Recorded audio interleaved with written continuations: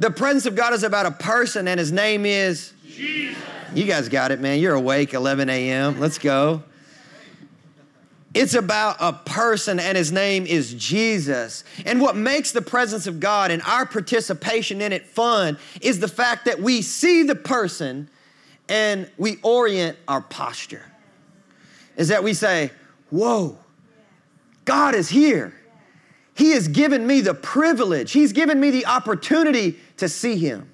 He has become transparent in his being. He has become vulnerable in his nature, and he's given me, a human being, a created being, one that's low, one that's sinful, one that's disgusting by comparison to his righteousness, the privilege of being in his presence, and I see him as he is. Therefore, I worship and I entertain and I engage and I host the presence of God. God is here. Surely God is here, right? That's what we're talking about when we say presence. We're not talking about coming in here and making it intimate.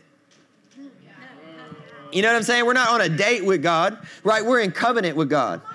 And, I know it's easy as a church to try and manipulate those things and make sure the music's just right. Make sure the lighting's just right. Make sure it's never too loud. Make sure it's never too soft. Make sure we arrange a date,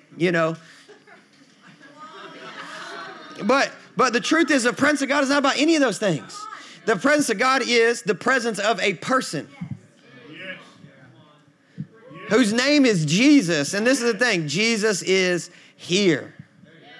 Jesus is here. If you're in trouble this morning, he says, I am with you. I'm an ever-present help in time of trouble. God is with you. Where 2 or 3 gather together in my name, behold, I am there. In the midst of them, my presence is present. That's a good note right there, right? His presence is present. It's not just something that you can remember and testify about. It's not just something that hopefully one day you'll run into, but his presence is here. God is here right now. You guys with me? I feel like I'm a little bit more fired up than y'all are. I can't tell yet. I'm gauging it. It could be my allergies. But I'm excited, man. I'm excited about the fact that, we don't have to beg Jesus to show up, but he's here, right? That I don't have to live off yesterday's leftovers, but that he's here, right? And that, and that's the thing, and I've mentioned this before, but even about worship, so many people ask, well, how was the worship at that church? But that's the wrong question. The question is, how was your worship? Right? It's not how was the worship. How was your worship? Because worship is not about a presentation. Worship is about the posture of the worshiper.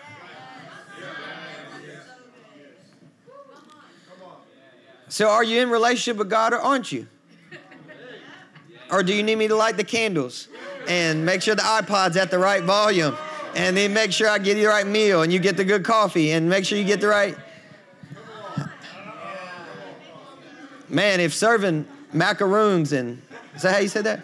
And lattes would bring us more into the present, I promise we'd have them here next week. Guaranteed, just for you. But here's the good news. If you got that, Jesus is there. And if you don't have any of that, Jesus will still show up. If you dress nice today, hey, Jesus is here for you. If you're in your last pair of underwear because you haven't done laundry in a few weeks, Jesus is here for you too. Right? Because none of these things are prerequisites to experiencing the presence. It is simply the posture that we look at and we say, emotions aside, how I feel, Jesus is bigger. Man, what I'm afraid of, Jesus is bigger. Man, what I'm struggling with, Jesus is bigger. Man, my circumstance, Jesus is bigger. And so we experience the presence. And this is our number one value here, because where God is not, we don't want to be. We just want to be right where God is. And if that looks different or is a little bit weird or strange for some of us, we trust that God is so good, he'll never lead us in a wrong way. So we just trust him, the presence. Amen? So I've been thinking about this. I'm like, okay, well, God, if I'm going to preach a sermon series on the presence, we have all this stuff written down about these different values of the presence and everything like that. And we're going to share those with you over the next month. So, hey, look, I want you to come every Sunday for a month. I know it's a novel idea. I know it sounds strange in our culture today, and it does. I understand that. But like, come every Sunday for a month, and like, let's grow together in like what's most important. Everybody who comes all the time are like, yeah, come on, let's do this. Let's go. And right? Hey, it's not as hard as you think it is. On your iPhone, there's this feature. It's called an alarm clock. And just kidding. Is it okay if I mess with you guys? Yeah. It's got a point. But I was praying about it. I said, God, we're going to talk about the presence. It's amazing. And I said, well, how can I preach in the midst of a segue of us talking about, we're going to talk about the presence next week. What do you want me to talk about this week? And I felt like he said, you can't talk about the presence before you talk about the person. It's because the person is what makes the presence. And if you miss the person, well, man, you miss the point. And that's what I want to preach to you guys today is don't just get the point, get the person. Don't just get the point, get the person. If you're with it, say amen. All right. So this story, right, that we read from the scriptures, man, so fascinating. Such a good story, man. I love this story. Because what you have here is you have Jesus who is, doing ministry. He's finishing up his day. He's undoubtedly tired. He's done a lot. He's poured out. But then he's going and he's praying alone. That's what the scriptures say, is that he was praying alone. But then right after that, it says the disciples were with him. And if you read that sentence in context, you understand it doesn't really make that much sense, does it? Because what you have here is it says that Jesus was praying alone. And then in the same sentence, before there's a period, it says the disciples were with him. So I find it strange that they would say he was alone if the disciples were there. Anybody else? You're like, what? He's praying alone? Well, here's the thing I've recognized is that praying alone, Jesus praying alone, and yet allowing the disciples the opportunity to be in proximity to his prayers is Jesus inviting them into a deeper relationship. Because I don't know about you guys, but I don't always enjoy praying in front of other people. Now, I'm not talking about praying up here on the mic in front of church and all that stuff. I'm not talking about praying over my meal, after this from Chipotle. I'm talking about like when I pray intimate, real, honest, authentic prayers, sometimes I don't like other people in the room. Not you guys. Oh, I forgot. My bad. You guys, you're super holy. No, but you guys get what I'm saying, right? Like I'm talking about when you're getting honest with God. I thought that when I got married, I was going to be so good at this. I was like, man, we're married now. I'm going to walk around in my boxers and I'm going to be honest with God and I'm going to worship in the kitchen when I'm making breakfast. And surprisingly, very often I have to tell my wife, sweetheart, I got to go on a prayer walk. I need to have an honest conversation with God. And I love you, but I don't want you around. Anybody else in here? Right? I love you, friends and family, but I do not want you around because I'm about to do some business with God. I'm about to have an honest, vulnerable, authentic conversation. I'm going to tell him about my stuff. I'm going to tell him about what's going on in my life. I'm going to tell him about walking around and ministry to people and how I'm tired of doing it. You don't think Jesus ever said anything like that to God? Right? Exactly. He said, hey, look, I'm going to go pray alone, but I'm going to allow you guys the privilege of being in proximity to my prayer life. Because here's the thing. I'm not just teaching you how to pray. I'm inviting you into deeper relationship. I'm not just discipling you in what to think. I'm actually inviting you into a real intimate moment that I'm about to have with the Father. So sometimes, man, we get in our head that discipleship is all about teaching people the rules. But whenever Jesus discipled, he simply invited people to observe his relationship. He said, hey, watch how I do life with God. He didn't take a time out and do a prayer walk every time he had to have a moment with the Father. He said, hey, disciples, you're allowed to see it. I want you to see how I do relationship with my God. I want you guys to see how I interact. I want you to see how I have an honest conversation with my God. I want you to see that. I want you to experience that. And then, once he's done with his prayer time, his private prayers, which was, obviously public, he gets up from that place and, maybe he was knelt down. Maybe he spent some time in prayer. Maybe he prayed for a while. Maybe it was a short prayer. Maybe it was an exhaustive prayer. Maybe it was a tender prayer. Maybe he was having a moment with the Father. Maybe he had some tears coming down his face. Maybe he was wiping some sweat from his brow, and then he got up from that place where he had just had intimacy with the Father. He had just been vulnerable. He'd had an honest conversation with his dad, and then he comes over to his disciples, which are very close, and he says, hey, guys, he said, I want to talk to you. Who do the crowds say that I am? Now, watch and see what Jesus is doing here. Jesus is talking to a group of people who have close relationship with him. And he is asking them questions about people who do not have close relationship with him, right? There's this relational moment. There's this invitation into prayer. And from that relational moment, everybody say relational. It's important. He talks to his friends, relational, about people who don't have a relationship. And he says, hey, who do they say that I am?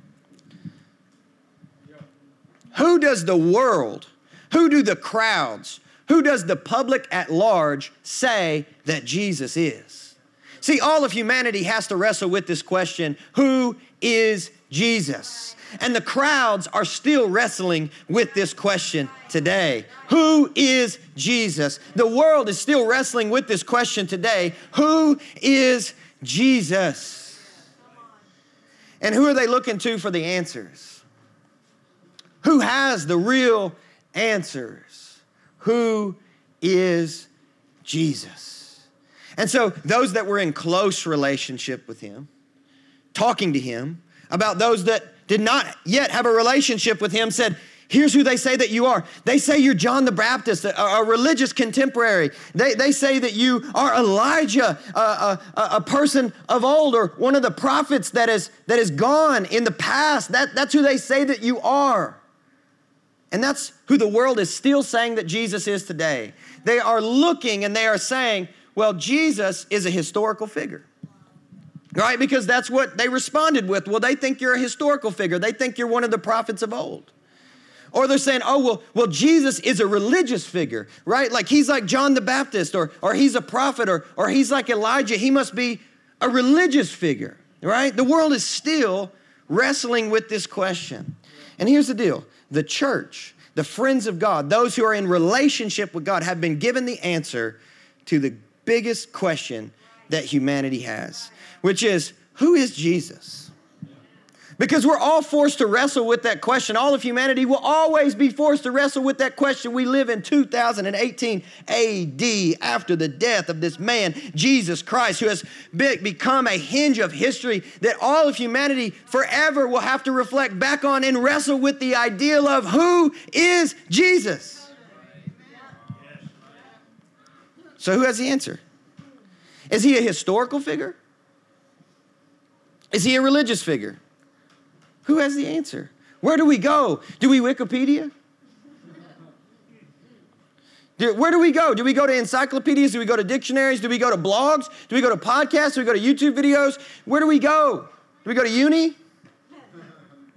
Where do we go to get the answer to this question? And Jesus said, yeah, but who do you say that I am? The friends of Jesus, those in relationship with Jesus, those of you who became so close to me that you actually got to witness an honest moment that I was having with the Father. Who do you say that I am? Because your answer to this question has the potential to change the world, alter history, transform nations, bring thousands upon millions into salvation. Who do you say that I am? Those of you in relationship with me, not what the history books say, not what encyclopedias say, not what Wikipedia says, not what, YouTube says. Like, who do you, those who are in relationship with me, say that I am? And then what happens in Matthew? We read Luke. I like Luke's account a lot. But in Matthew, you look at Matthew, and then, Matthew says, this is the way he records it.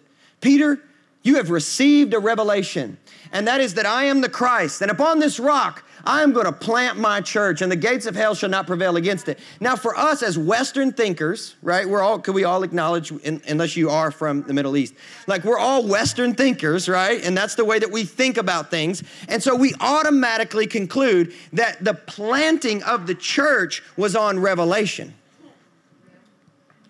right? Was on the revelation that Jesus is Christ.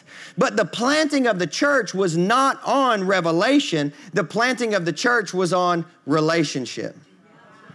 The only reason that Peter could receive revelation about who Jesus was because of his relationship to Jesus himself.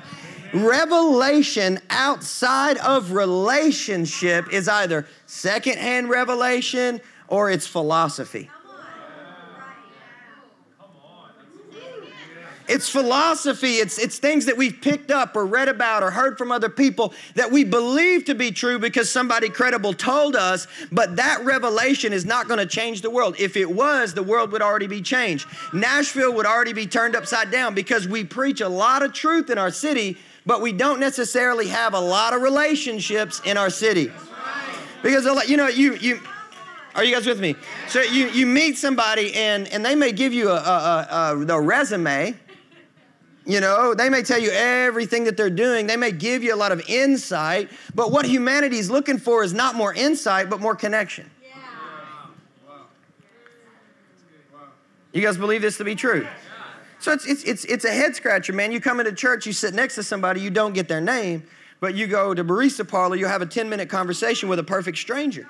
It's confusing because the church has lost a value for something that the world is recovering, which is it's only by relationship do we get anywhere, not by rules of engagement. And so when we take this moment and we look at Peter's revelation and we say this is the foundation of the church, then we argue over rules rather than enjoying relationship with the Jesus who came to set us free and save us.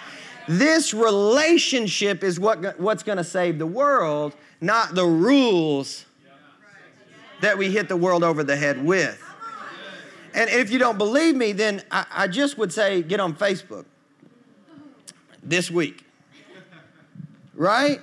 Because there's so much division, there's so much debate, there's so many people arguing. And there was a guy I read this week, and I thought it was such an incredible quote. His name is John Baker Batzel, and he said, "Why are Christians the one who like to hover around the tree of knowledge, baiting the serpent and battling each other, rather than being the people who like to play in the garden?" Isn't that good? Let me read it again. Why are Christians the ones who like to hover around the tree of knowledge, baiting the serpent and battling each other, rather than being the people who like to play in the garden? Right? It's so easy to exchange a life-giving, honest relationship with God in our generation for information about God. And that's why I want to ask you something, because this is something I've been recognizing, I've been reading and studying and praying, is that I believe that in our current cultural moment, much of what we call relationship with God is really just revelation about God. Well, I don't need to pray. I know that God is good. Well, I didn't ask you about what you know about God. I'm asking you, do you have a connection with God? Well, I don't need to pray. He's a God full of grace. Well, I'm not asking you what you know about God. I'm simply asking, do you talk to him? Well, I don't need to go to church. I mean, I know that God is merciful. Well, I didn't ask you what you know about God. I'm asking, do you know God? Right? Because so much of the revelation that we claim to have could potentially be the substitute for our actual relationship that God wants to have with us. But if we adopt this kind of mindset, then we justify our faith on the basis of what we believe while not having any transformational power in the relationship that we've been given.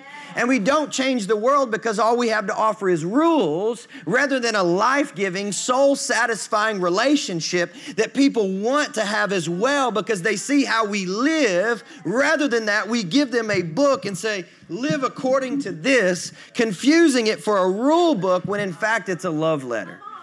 It's a book of relationships, not a book of rules. But when you read it from the wrong angle, that's the only thing that you can reduce it to, right? Because for us, like we have been formed in a Western ideology, right? It's more of a Greek mindset. I talked to one of my friends this week. He's very smart, double masters, everything. I'm asking him. I said, dude, help me to dive into the Eastern understanding of the mystical spirituality of the rabbi named Jesus. Because I often find that, did that throw any of you guys for a weird loop? Sorry if I'm weird. But look, here's the thing, is that yoga has figured this out. Meditation has figured this out. Mindfulness has figured this out. Buddhism has figured this out. And the church, we're hanging on to these rules and posting on our Facebooks why we're right. But you know what I'm saying? But no one cares. Like, you know what I'm saying? Because what they figured out is like, hey, look, it's more than rules, man. Right? It's about like life-giving connections. And the world needs something more biblical than right rules. Because that's not actually the most biblical way that you can present the scriptures. The world needs something more biblical than right rules. They need right relationships. I'm telling you guys, the world has this figured out, man. Like, I was thinking about it this week. I was like, man, look at how relational our world has become. Look at how connected and community-oriented Nashville's becoming. I mean, when you look at how, like, the real estate trends, right? Which, obviously, we're in the midst of a pretty large trend here in Nashville with real estate, right? Everybody's building houses and all that good stuff. But have you noticed that how the new communities are formed? Like, they're all relational. Right? They actually bill them as such. So like, hang out with your community. Right? The grocery store is here. The coffee shop is there. You know, CVS is right here. You know, we don't believe in CVS. Stick it to the man. It's locally owned. You know what I'm saying? Like, you guys know what I'm talking about, right? It's like everything's relational, everything's community, or everything's connected. It's like you can do this and you can go there and you don't even need a car. Like you can just walk around and every house has a porch because we want to be able to say hey to our neighbors. You know what I'm saying? You guys know is this right? Real estate has figured something out that the church has forgotten. Is that before humanity is looking for rules, they crave relationships. They want connection. They want life-giving connection. And when we make it about rules, it all of a sudden becomes unappealing. So let me read to you guys this quote. And I shared it with one of my friends because I was blown away by this quote. And I think you guys are going to be blown away by it as well. I texted it to one of my friends because I was like, you got to hear this. So this guy named David Bruce, right? He's the founder of Hollywood Jesus. I looked it up. It's a blog. It's not really that entertaining, so don't worry about that. But no shade, David, no shade. But this is something he said. If there's a life-changing message to present, we'll make it boring and put it in a context you're not involved in.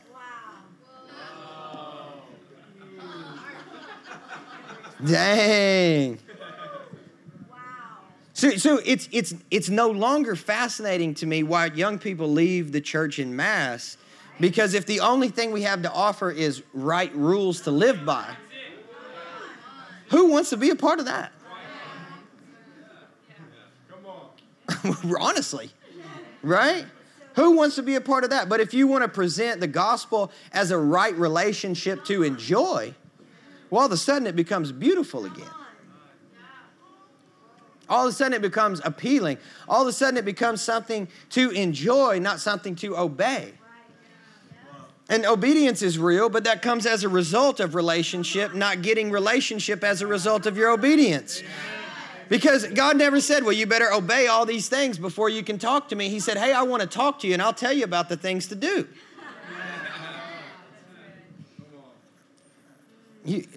I feel like I'm preaching better than you are saying amen. I don't know. I mean, I'm feeling it. I'm feeling it in there.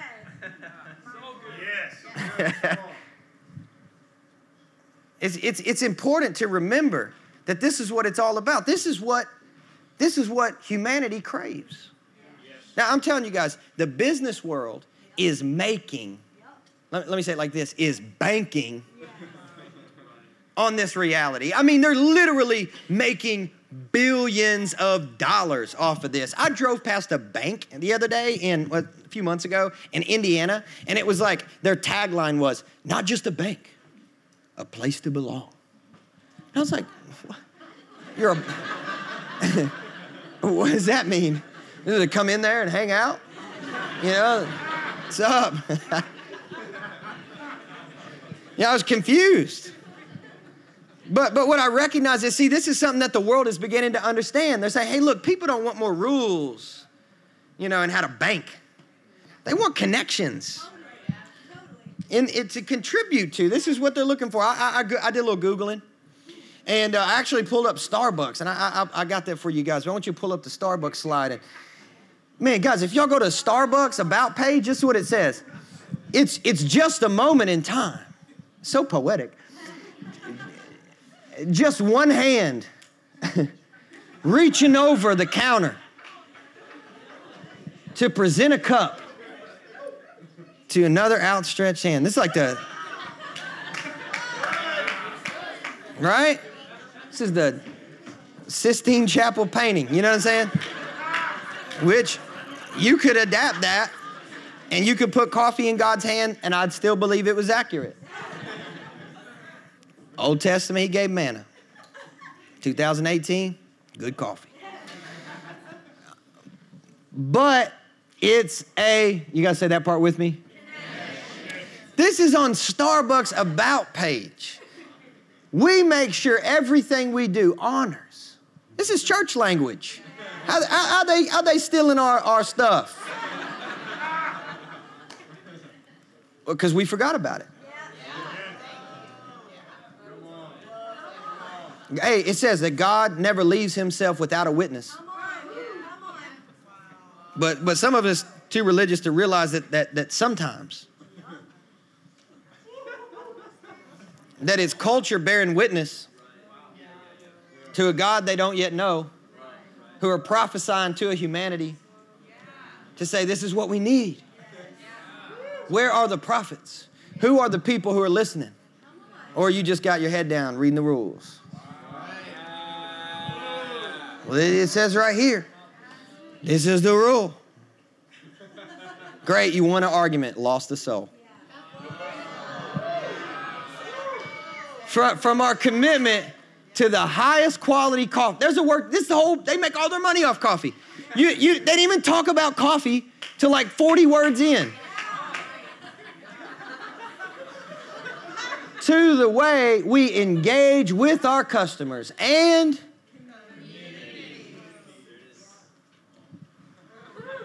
to do business responsibly, right? They're making billions, often understanding that more than humanity wants burnt espresso. They want,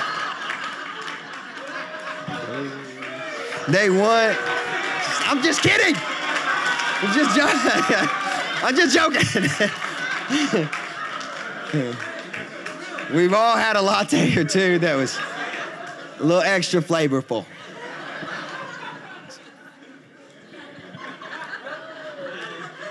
Right? They want connection. That's why they're coming back. Where everybody knows your name. Right? Like, some of y'all too young for that. That's Cheers. Because they recognize that. Hey, before people want to drink, they want to know the bartender. The church is some of the worst bartenders. People are thirsty. Jesus said, come to me and drink. And we're like, you figure it out.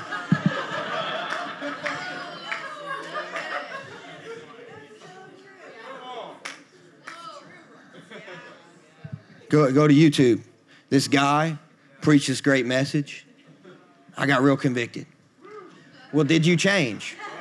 No, but I was so convicted. Got all up in my feels. I felt convicted. But did you change? No. Still doing the same stuff, still keeping the same relationships, still spending the money on same unhealthy things, still in the same unhealthy relationships, still responding to those DMs that I don't have any business responding to. And, oh, dang, it got too real, okay.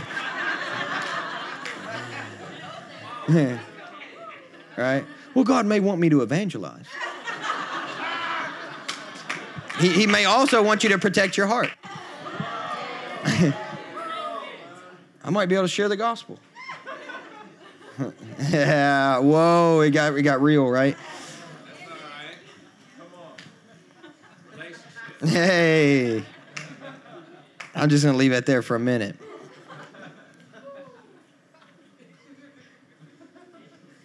Let's look at another slide. This is Chase Bank. So check this out. Our mission is to create engaged, lifelong relationships. They didn't say anything about resources, right? Because here's what Chase Bank understands. They want that money, man. They want your resources. But you're not going to do relationship with somebody that makes it about your resources. Are you listening, church? Come here, give you money. You got to tithe. You should, but if it's about that, who wants that? What Chase understands is something that the church needs to recover, which is like, hey, dude, before it's about resources, it's about relationships. This is something that we have to be reminded of as the church, because I recognize that today we all know that this is not about a religion, it's about a relationship. That's a great bumper sticker. It was awesome in 03. It's still awesome in 18. I love it the same all today. But I think we've got to go beyond the head knowledge that relationship is available and move into the intimacy that romance is possible. This is what you've been fashioned for. This is why Jesus came. Jesus came to have a real, honest relationship with you, which is why Peter's response is so pivotal. He understood that Jesus was God. But all the more he understood that there was an honest relationship that we could have with him. This is what it's all about. But how often have we forgotten this? Now, I know we're not going to admit it this morning, 11 a.m. I know that we wouldn't admit that. I know that we wouldn't, because even as a pastor, I have a hard time admitting it. That it truly is a relational connection that I have with God and not just a religious practice that I keep. Because how many times, how many weeks, how many hours have I spent studying for a sermon so that you would say it was good, rather than simply sitting at the feet of Jesus and having a real conversation with him about what he wanted to say to his bride. I'm telling you, I have done that. I've experienced that. I know what that life is like, and it is so easy to read the Bible so that you can have something to tweet versus simply to have a relationship with the one you love and adore and are connected to. Well, I got to go to the scripture because there they are posting that political stuff again, and I got to prove them wrong. Let me get out my sword. Right? You remember whenever Jesus was being arrested, Peter got out his sword. He cut that dude's ear off. Peter's like, put the sword back, dude. We got Christians who are still using the sword to slice people's ears off. And you think you're defending Jesus, but the truth is Jesus is defending them from you.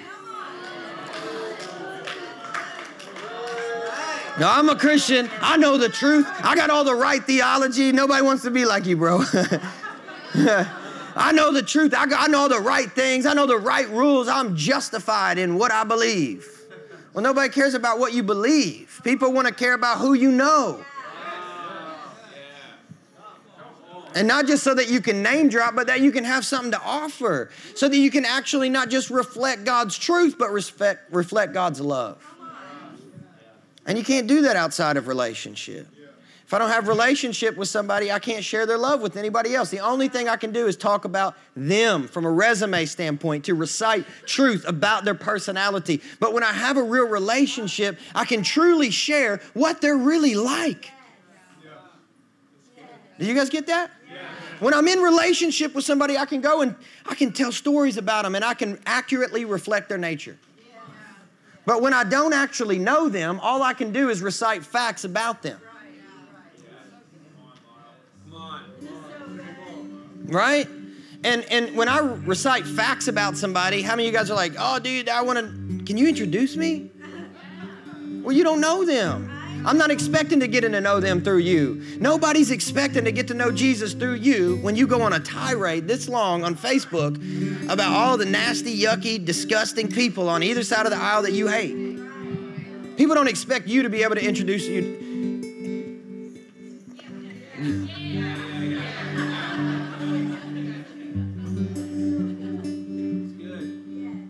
Right? That's fake news.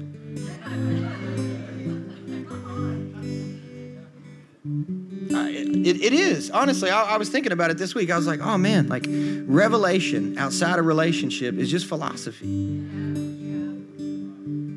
But how often have we justified our relationship with God on the revelation that we have about God? Do you spend more time learning about God through books, podcasts, sermons, YouTube videos, and blogs than you do simply taking time to love Him and let Him love you? Because here's the thing, knowing a bunch of stuff about God it can be good, or it can be bad, right? Scripture said knowledge puffs up. Nobody likes a know-it-all, especially a religious one. Is this real today?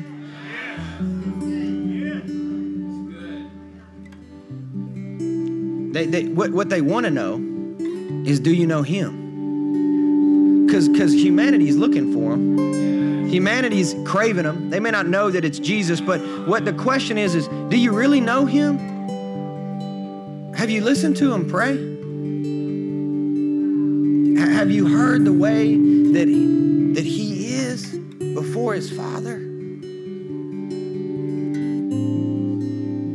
Or are you just repeating the way that He responded to the Pharisees?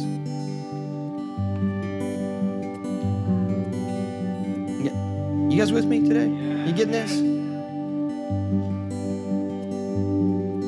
And this is what we've been formed for. This is what we've been fashioned for, which is why the question comes to you. I'm going to end where I started. But who do you say that Jesus is? Is Jesus a revelation you had in youth group? Or is He a relationship that you enjoy today? Is Jesus a revelation that you had while in ministry school? Or is Jesus a relationship that you have Sunday, today, this day? Because here's what I can tell you. Jesus wants to have a relationship with you. And if all that your walk has been is just simply learning more and more about Him, can I invite you today to just come back? Come back to what you really need and to what He really wants, which is simple relationship. You're not making it about all the stuff that you know or all the stuff that you don't know, but just who you are and who He is.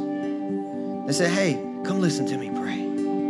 Come listen to me pray. Come listen to me pour out my heart before the Father. Hey, come over here. Hey, I know who the crowds think I am, but what about you? Hey, church, it's not enough just to take Jesus and let Him cling to our side. Jesus got to cling to our insides. Jesus has got to be more than something we know and somebody we love. This is going to change the world. How you answer this question has the potential to transform the world. Let's stand.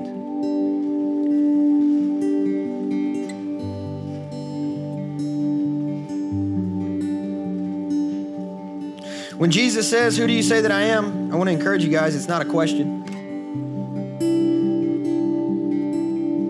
It's a quest.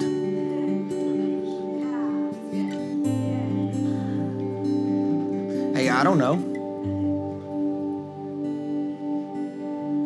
Here's the thing, you don't know either. You know why? Because Jesus is going to spend all of eternity answering that question in relationship with you. And just when you think he can't get any better, he's going to spend another 1,000 years teaching you in relationship more about how much he loves you. And just when you think he couldn't love you anymore, he's going to spend another 10,000 years just loving you all the more and telling you the truth about who you really are. Not was, well, who does the world say? But now who does God say? So Lord, we give ourselves to relationship today, don't we, church? We give ourselves to relationship. God, forgive us for what we made it. Lord, we ask for forgiveness for what we've made it, God. We repent today. We repent today, God, and we ask for your blood. We ask for your grace. We ask for your mercy. We ask for your help. Holy Spirit, help us. We're hungry. We want to know. We want to go. We want to grow deeper in relationship with you, God. Help us not to forget our first love.